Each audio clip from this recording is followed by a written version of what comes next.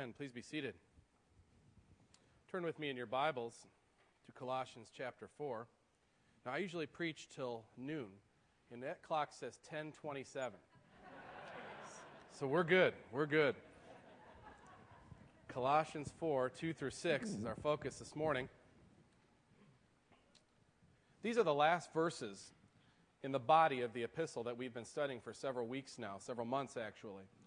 So really, these verses contain the last exhortation that Paul would give the people. Now, we will spend 2 weeks studying the final greetings because Colossians has a long list of people that Paul addresses with particular traits about them, and I don't want to just breeze by that. So we'll still have 2 more weeks to study this great epistle. But as for the body of the letter, the gist of the message, it comes down to these verses in many ways.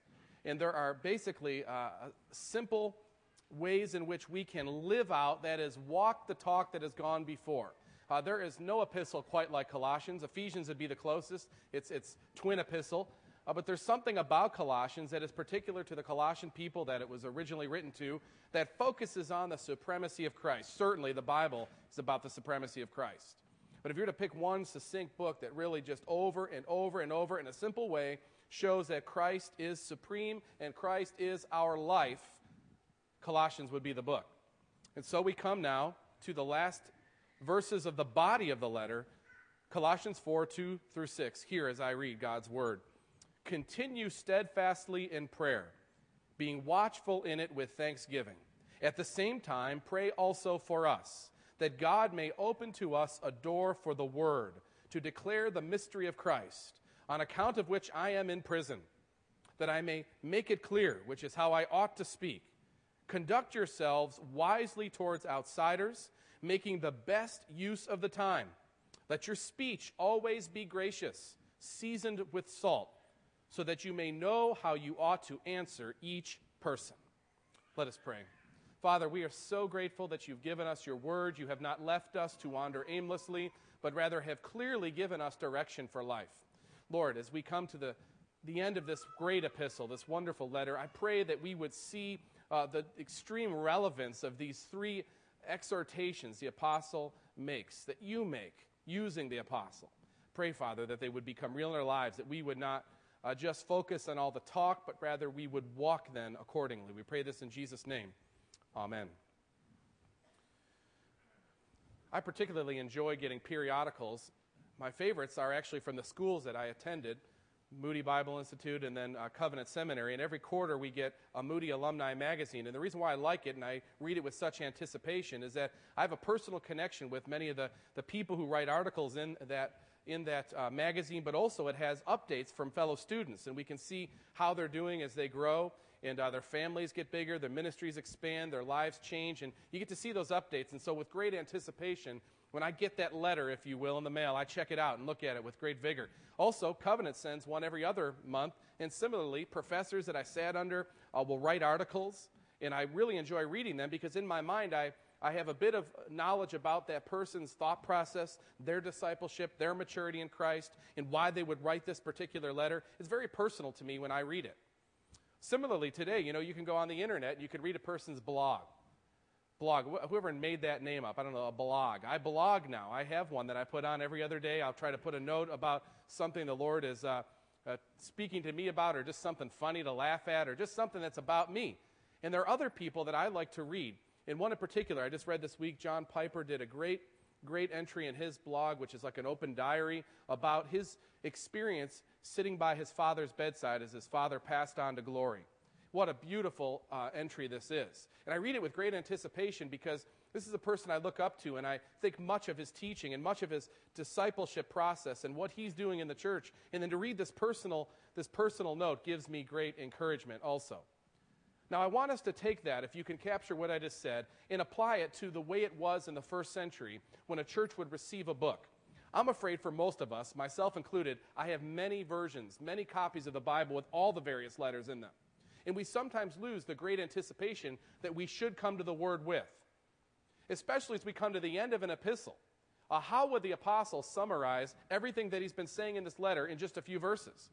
I want you to think about that church. That church is made up of some new believers. There was a Jewish population that many had become Christians, but it was widely still pagan. It was still Greek.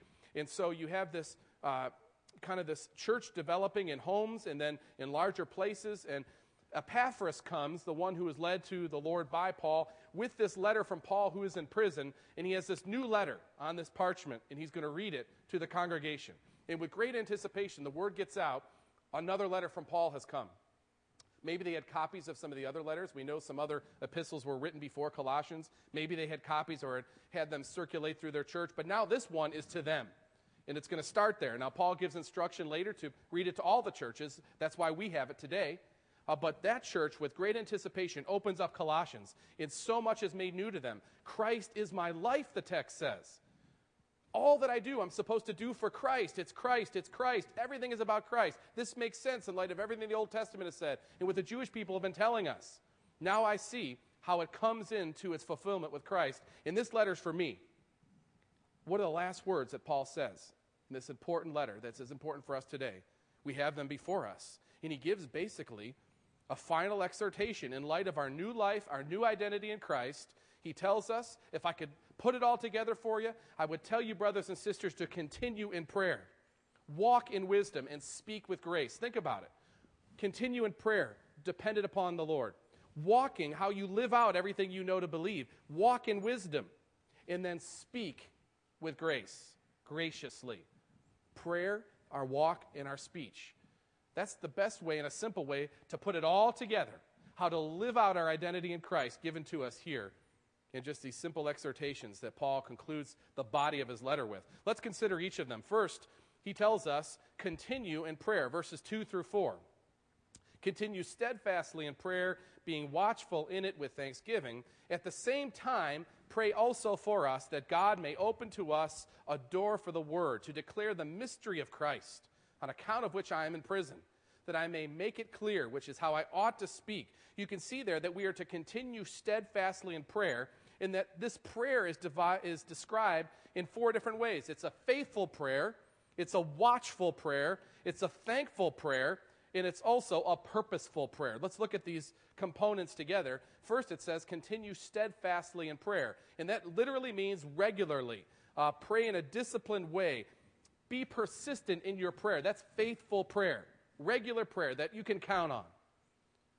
It's important for us to have regular times of prayer because this is that sort of glue that holds our walk together as we walk, and it helps us grow as we're communicating with God in many ways. We ask God for things, but we also cry out to God. We also say things to the Lord that we don't understand or praise him for the things he has done. We thank him. So many ways in which we offer prayers, and we are to do so in a faithful, continual way.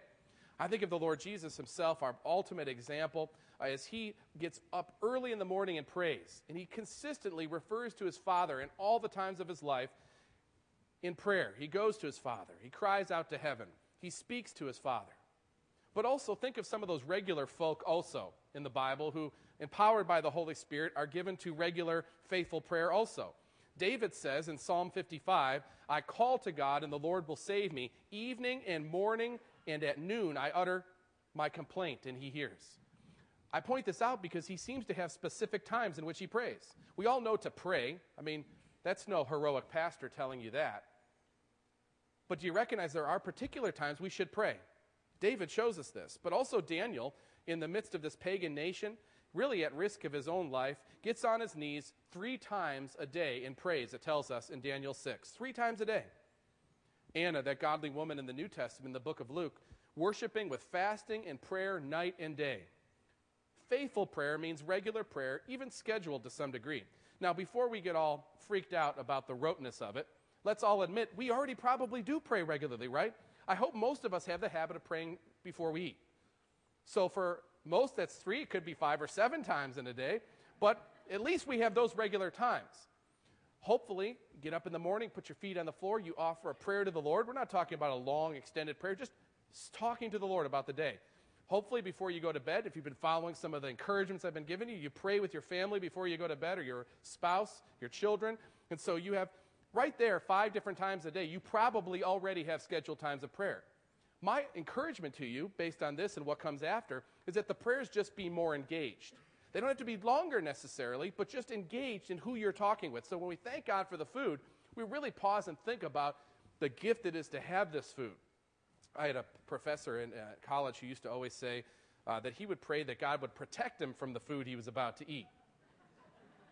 But it did make him think about what he was doing and that it was given by the hand of God, and so he prayed. And I often think to myself, if Muslims who worship a false god can pray 4 to 5 times a day regularly, why on earth would not Christians who have access to the real God through Christ pray in a regular way? Faithful prayer is what we're called to. So we see it here just in the opening words of verse 2. Also, watchful prayer, though, continues steadfastly in prayer, being watchful in it. And being watchful means keeping alert to what you ought to be praying for. It means to be engaged in prayer, not just floating through it with your mind detached. It means to be spiritually keen when praying. In fact, this very verse argues against the concept of the monastery in the Middle Ages when they get away to pray. Well, how do you pray if you're not watching what's happening to know what to pray for? Prayer is not detaching completely. It's going to prayer in solace to some degree, but with a mind connected to what's going on out there so you can pray for it. That's what watchful prayer is. It's sort of like Jesus is telling us, his disciples, I'm going here to pray, now you keep watch. Remember when he said that in Gethsemane? Literally, he said, watch and pray. Be watchful and pray, Jesus says to the disciples, that you may not enter into temptation. Be careful, even in prayer.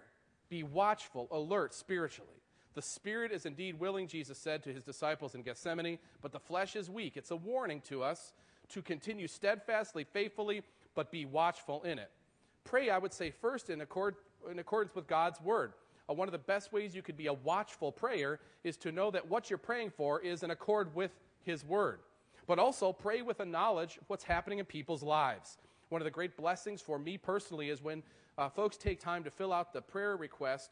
And so I have a way to, and Nathan and Brian have a way in which to pray for you that's specific. It's not just generalities, which I enjoy praying for you concerning, but it's better when I have specifics because I can be more watchful in my prayers for you. I would say that's true for all of us. In fact, that's one of the great blessings of being part of your home fellowship group. You share requests that can't be shared in a larger group, and you can continue to pray in a watchful way for one another. Sunday night, we have just an open time. Anyone can ask for prayer on anything they want, and then we all hear and we can continue to pray for you throughout the week.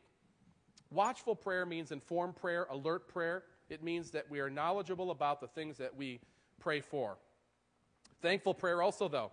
Notice how Paul here, again, in usual Pauline form, attaches thanksgiving to the end of this continue steadfastly in prayer, being watchful in it with thanksgiving. Paul loves to exhort us, prompting us to thankfulness. And thankfulness, quite frankly, works in a person effectiveness for kingdom advance. When a person is thankful, they can go a long way because thankfulness is an acknowledgement that God is our sovereign Father and that we are thankful for everything because it's by his will and through his hand, and it puts us in a mode of humility. So we humbly receive the things that we receive, and when we pray, we do so with thanksgiving. God, that you even hear us. I'm so thankful, Lord. Just a bit earlier in this same book, you remember when we studied Colossians 3:15 through 17, some well-known verses. Hear those verses again. Just listen to those verses again and realize how Paul thinks thankfulness. And I say Paul, by the Holy Spirit, says this, and let the peace of Christ rule in your hearts, to which indeed you were called into one body, and be thankful. Colossians 3:16, let the word of Christ dwell in you richly, teaching and admonishing one another in all wisdom, singing psalms and hymns and spiritual songs, with thankfulness in your hearts to God. Verse 17 of chapter 3, and whatever you do in word or deed, do everything in the name of the Lord Jesus, giving thanks to God the Father through him. 3 times in this important passage in Colossians 3, thankfulness. And now as we are called to pray steadfastly, watchfully, thankfully as well.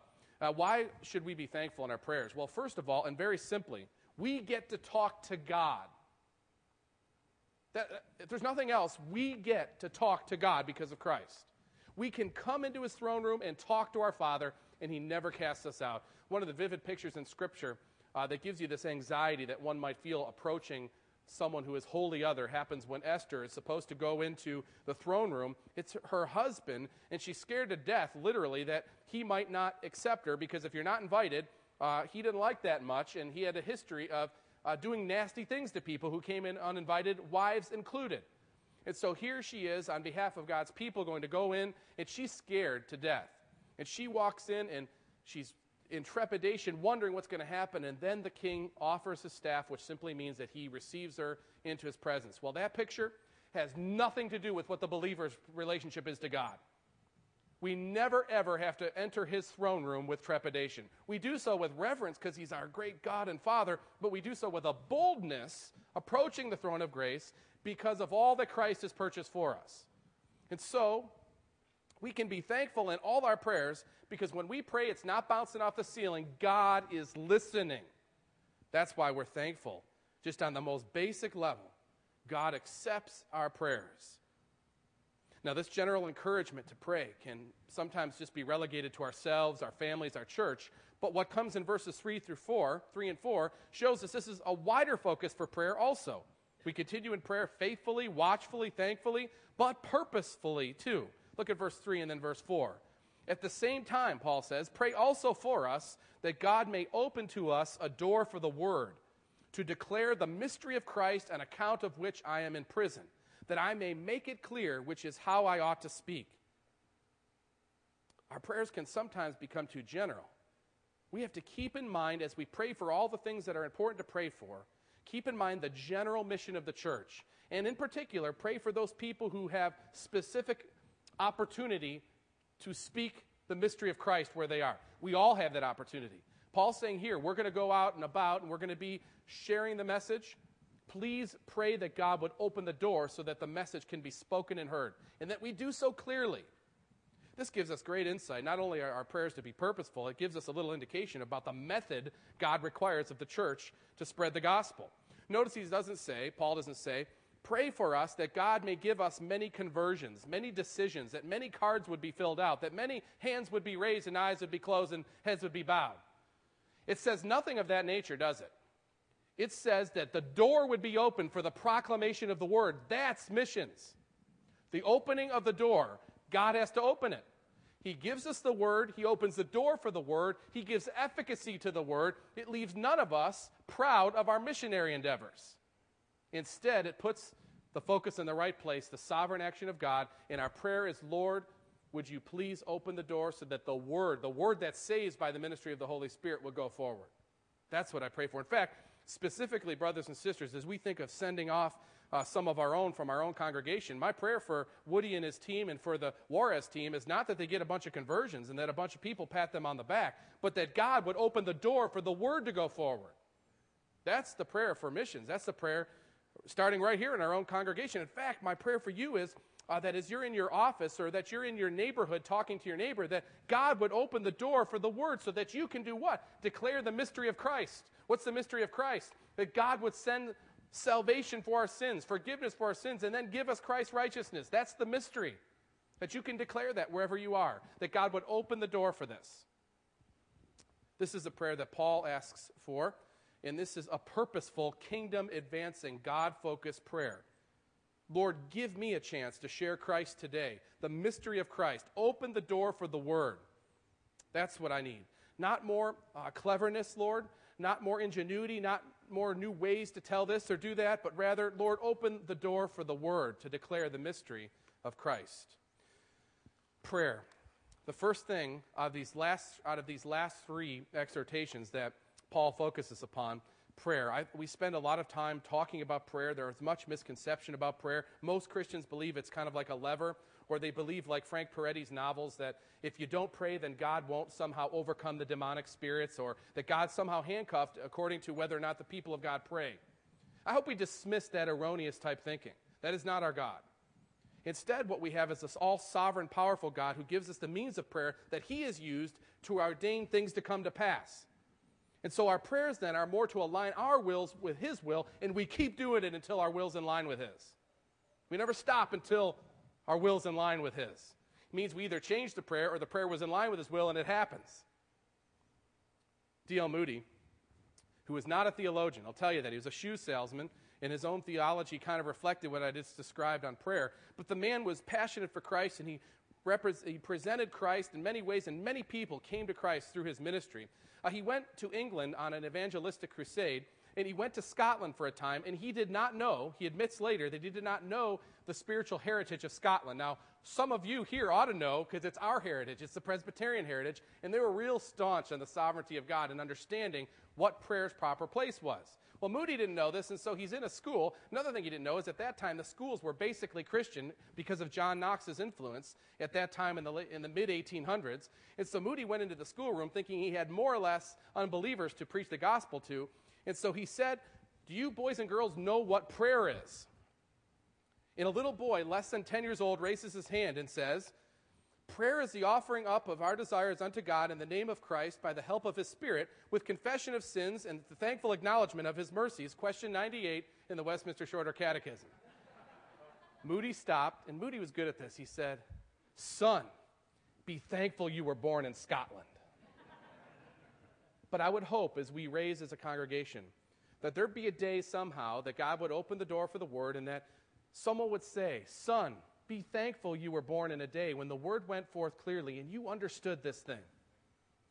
Prayer is the first thing the apostle calls us to walk the talk that he's been speaking of in this epistle. Secondly, walk in wisdom. Just one verse, conduct yourselves, verse 5, wisely towards outsiders, making the best use of the time. This parallels almost exactly Ephesians 5, which I'll refer to in a moment, but it first says wisdom towards outsiders. That is, live wisely towards those who are outside of the church. That means they're outside of Christ at this point. Given the historical context, that is Colossae and this minority of Christians, we can understand this to mean that by conducting yourselves wisely, you will draw people to Christ. We could surmise that historically, but literarily, you can see just 2 verses before, Paul's asking for God to open the door for the word in order to declare Christ. So we can say that with certainty that by conducting ourselves wisely towards outsiders, people will see Christ and come to Christ. That's the point that is being here exhorted. In fact, one of my favorite passages that talks about our influence as believers comes in 1 Peter 3 when talking to wives who find themselves married to those who are not believers. And listen to what is told to such women in this case. "Likewise, wives, be subject to your own husbands." Notice what it says, "so that even if some do not obey the word," that is their husbands, "they may be won without a word by the conduct of their wives, when they see your respectful and pure conduct." So we see clearly in that passage that it's quite possible for someone to live in such a way is that to win people over. Now, it doesn't give the full story. Clearly, they have to understand, based on God's giving understanding, of Christ for their sins, but recognize that your conduct alone goes a long way to spreading and sharing Christ with others. Walking in wisdom means first walking wisely with others. This is why Jesus says in John 13, "By this all people will know that you are my disciples, if you have love for one another." By your conduct, by the way you act towards one another, act wisely towards those who are outside. John 17, praying for the church to come after the disciples. Jesus says, "I do not ask for these only, but also for those who will believe in me through their word, that they may all be one. Just as you, Father, are in me, and I in you, that they also may be in us, so that the world may believe that you have sent me." Jesus consistently connects our creedal statement with our life, our orthodoxy with our orthopraxy. They always go together. This is the way God helps us to walk wisely before those who are on the outside, so that they might come on to the inside.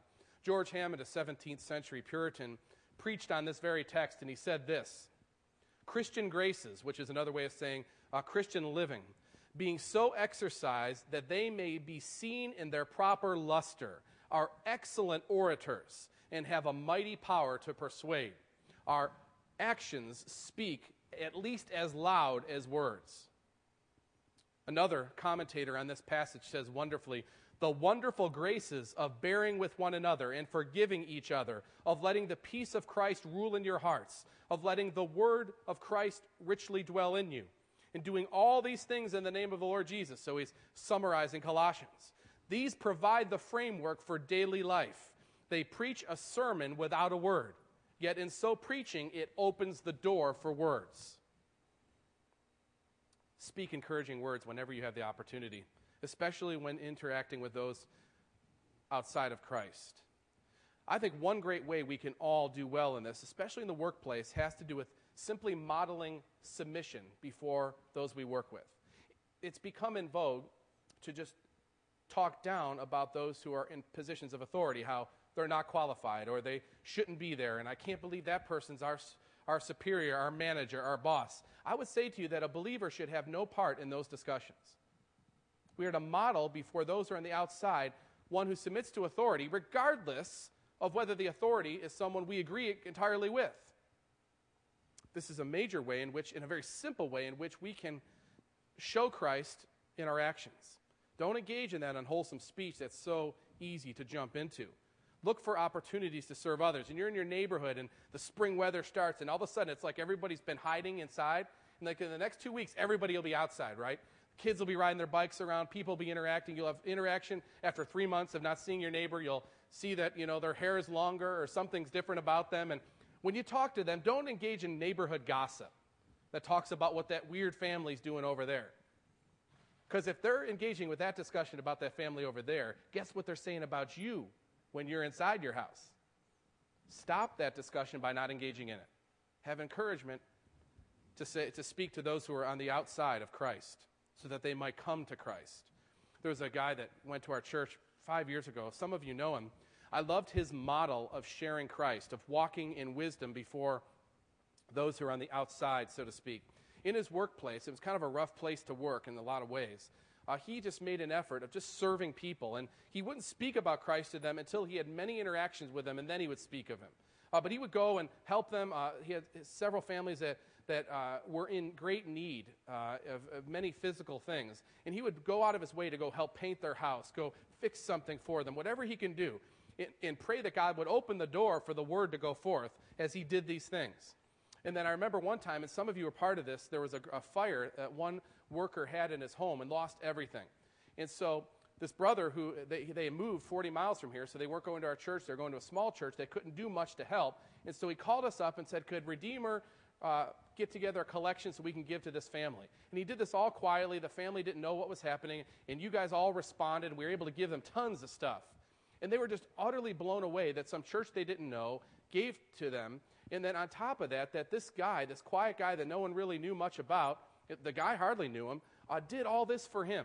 And it immediately opened up an opportunity to probe spiritually with this man where he was. Did he know Christ? And this happened because one individual walked wisely before someone who was on the outside. We're also to walk as good stewards of time. It says in the second part of verse 5, make the best use of time. This parallels Ephesians 5:15 through 17 perfectly when it says, look carefully then how you walk, not as unwise, but as wise, making the best use of the time, because the days are evil. Bottom line, the time we have in this life is extremely short, maybe shorter than you even think right now. Redeeming the time means to make the most of the time we have. God gives us so many great things. He gives us so many things, stuff to enjoy and to use. And he also gives us abilities. Every one of you has some special stewardship of talents that God's given you. And he also gives us the thing we overlook the most, time in which to use those things. So time itself, just like the things he gives into your care, is a stewardship to be used for him. And, part of that is to be used in recreation, so you're refreshing oneself. It's not to say that if it's not done at church, it doesn't count. I don't mean that. I just mean to say that let's do a serious analysis of how we're walking wisely with regard to the use of our time. I know personally, I can get on the internet and 2 hours can go by before I even knew what happened. A television show can take you over like that. All the new technologies that are incredible, you can have your headphones on, and before you know it, you've listened to 3 albums and not talked to anybody. Any one of those things wrong on their own? No, they're not, brothers and sisters. That's not what I'm saying. But being honest about evaluating the time we have, that's what this is a call to. And I say no matter what stage of life you're in, I think it's true very generally that it's almost always better, especially when you're home, to spend whatever time you're going to spend isolated with your family and with your children, because that's time they will never forget, and you only have once. And for those where the children are out of the house now, analyze seriously. The same way you would sit down and analyze your finances and your budget and see where things are going, sit down and look at your time and say, where's it going? How is it being used and offered unto God? I'm at a stage in life where I have my health, I have energies, I don't have some of the same things binding me as some of the younger families. What can be done for the kingdom with this stewardship? These are great questions to ask ourselves, and I think they go right in line with being good stewards of time, making the best use of time. The best use of time. Continue in prayer, walk in wisdom, and then finally, verse 6, speak with grace. Really the last verse in the body of this great epistle before the final greetings. Let your speech always be gracious, seasoned with salt, so that you may know how you ought to answer each person. I think that Paul puts this last, at least it speaks to me, because I realize that I can try to do those other two things. If my tongue goes wild, it really serves to offset those other two things I'm striving to do, to pray, to walk. But if I'm spouting off, or I'm not thinking and calculating and measuring my words, think of how much damage is done. Think of how much damage the tongue does. The book of James, like a little rudder on a huge ship moving it. Similarly, our tongues can be used for great encouragement. That's what I love about this statement, as onlookers are observing Jesus. And all spoke well of him, they say about Jesus. They marveled at the gracious words that were coming from his mouth. And they said, is this not Joseph's son? And what is meant here is, isn't he a regular Jew? But we know he's not just regular, because he knows as much as the Pharisees. But the Pharisees' general approach is to tell us how we're not in line with everything. But yet Jesus comes to us while maintaining the truth to whoever it is, the woman at the well, the woman caught in adultery, maintaining the truth, but speaking graciously to them. Who is this person? Who are these people, should be said, that speak graciously? Let your speech usually be gracious is not what it says. Most of the time be gracious is not what it says, but always be gracious. Our words should also be thoughtful and timely. You can see by the second portion of this verse why this is so. Let your speech always be gracious, seasoned with salt, so that you may know how you ought to answer each person. Please notice it doesn't say that your words may be gracious and laced with honey, right? Because in Proverbs, what does that mean? When honey is applied, it means that you're twisting the meaning so that someone is flattered so you can gain advantage. A spoonful of sugar makes the medicine go down. What this is saying is season your words, not cover them up or their intent, but season them, calculate how you say them. The best way I can describe this is, you would imagine, connects with pasta. And you see, my children are well versed in pasta already in their young life. Now, if you ask them what mommy's kind is, they will say macaroni and cheese. That's pasta, okay? Macaroni and cheese. That's mommy's kind in our house. Daddy's kind, on the other hand, when they ask for it, is penne pasta with a little bit of olive oil, a little bit of butter, mixed in with basil, with a little bit of oregano and Parmigiana mixed in there good, and that's Daddy's kind. Now, when I give them each their portion, all three of my boys like differing levels of salt applied. AJ didn't like much. He thinks the Parmesan has enough saltiness in it. Nico likes a little more. Jordan, kind of whatever the last one who I applied it to, that's the one he likes. Now, my point to you is that I'm seasoning their plates, and I'm doing so on an individual basis, knowing what their tastes are and what is taken to make that dish that much better for them. Doesn't change the dish, just enhances its flavor in a certain particular personal way. I wish, by the way, I could use my words like this, that I would be so calculated as to put it together and then put it before you and then season it with just the right amount of salt. You see, just that process means I don't dig in and eat right away. I pause, and I think, and I calculate, and I measure. Then, based on who you are, I apply this amount. Who you are, I apply this amount. And I'm calculated because every individual person counts. And so we season our words based on individuals, because God sees us in terms of individuals. We see the masses. I have a hard time as our church grows even seeing you as personally as I used to. But God doesn't look at us as faceless. He sees you personally, and we are to act towards one another, speaking, seasoning our words with salt. We can only do that if we know people. We can only do that if we know the particulars about those people, that we may know how we ought to answer each person. All that they might know Christ. The gist and the crux and the thesis of the whole book, that they would know Christ. Season our words. For some of us, we have to be very calculated and planned, even accountable regarding our words. I'm finally almost past the stage where I require my wife to kick me under the table if I start talking when I should. Please, if I start saying this, let me know. Look at me. Give me a look if I'm talking too much. Because that would be my struggle. Some of you just simply need to talk more, especially when it comes to sharing with others about the faith that is in you. But the answer lies in a balance that sees the seasoning, the application of salt to all that we say and speak, so that we can be agents of transformation in this culture for Christ. So these great 3 simple exhortations summarize really putting the walk to the talk that has gone forth in this book and all the discussion that must have gone on when the church received this great letter. I hope the discussion we have as a church, even these some 2,000 years later. Our prayer life should be different because we're new in Christ. That is, continue in prayer. Our walk should be different because we are now in Christ. Walk in wisdom. Our speech should be different now that we are in Christ, bearing a new identity. Speak with grace. Let us pray. Lord, I thank you for your word and its clarity, and I pray that anything that I would say that is not in accordance with it would fall from the ears of all who are here and listening. I pray, Lord, that we would just gain a new appreciation for the word and the mystery of Christ that has been made clear to us. We recognize we could not gain clarity if it were not for the Holy Spirit removing the veil from our eyes. Lord, I pray that we would see how all of this comes together in these simple exhortations to continue in prayer and communication with you in a regular, watchful, faithful way, purposefully praying. Lord, at the same time, we conduct ourselves in wisdom with those on the outside, longing to see all men, all women, everywhere come to Christ. And Lord, also, Father, that we would just be so moved by the walk that you've given us, the prayer that we have, that we would become devoted servants in a way that we've never been before. Lord, we desire to see this happen. Lord, thank you for all you have done for us in Christ. In Jesus' name, amen. Let's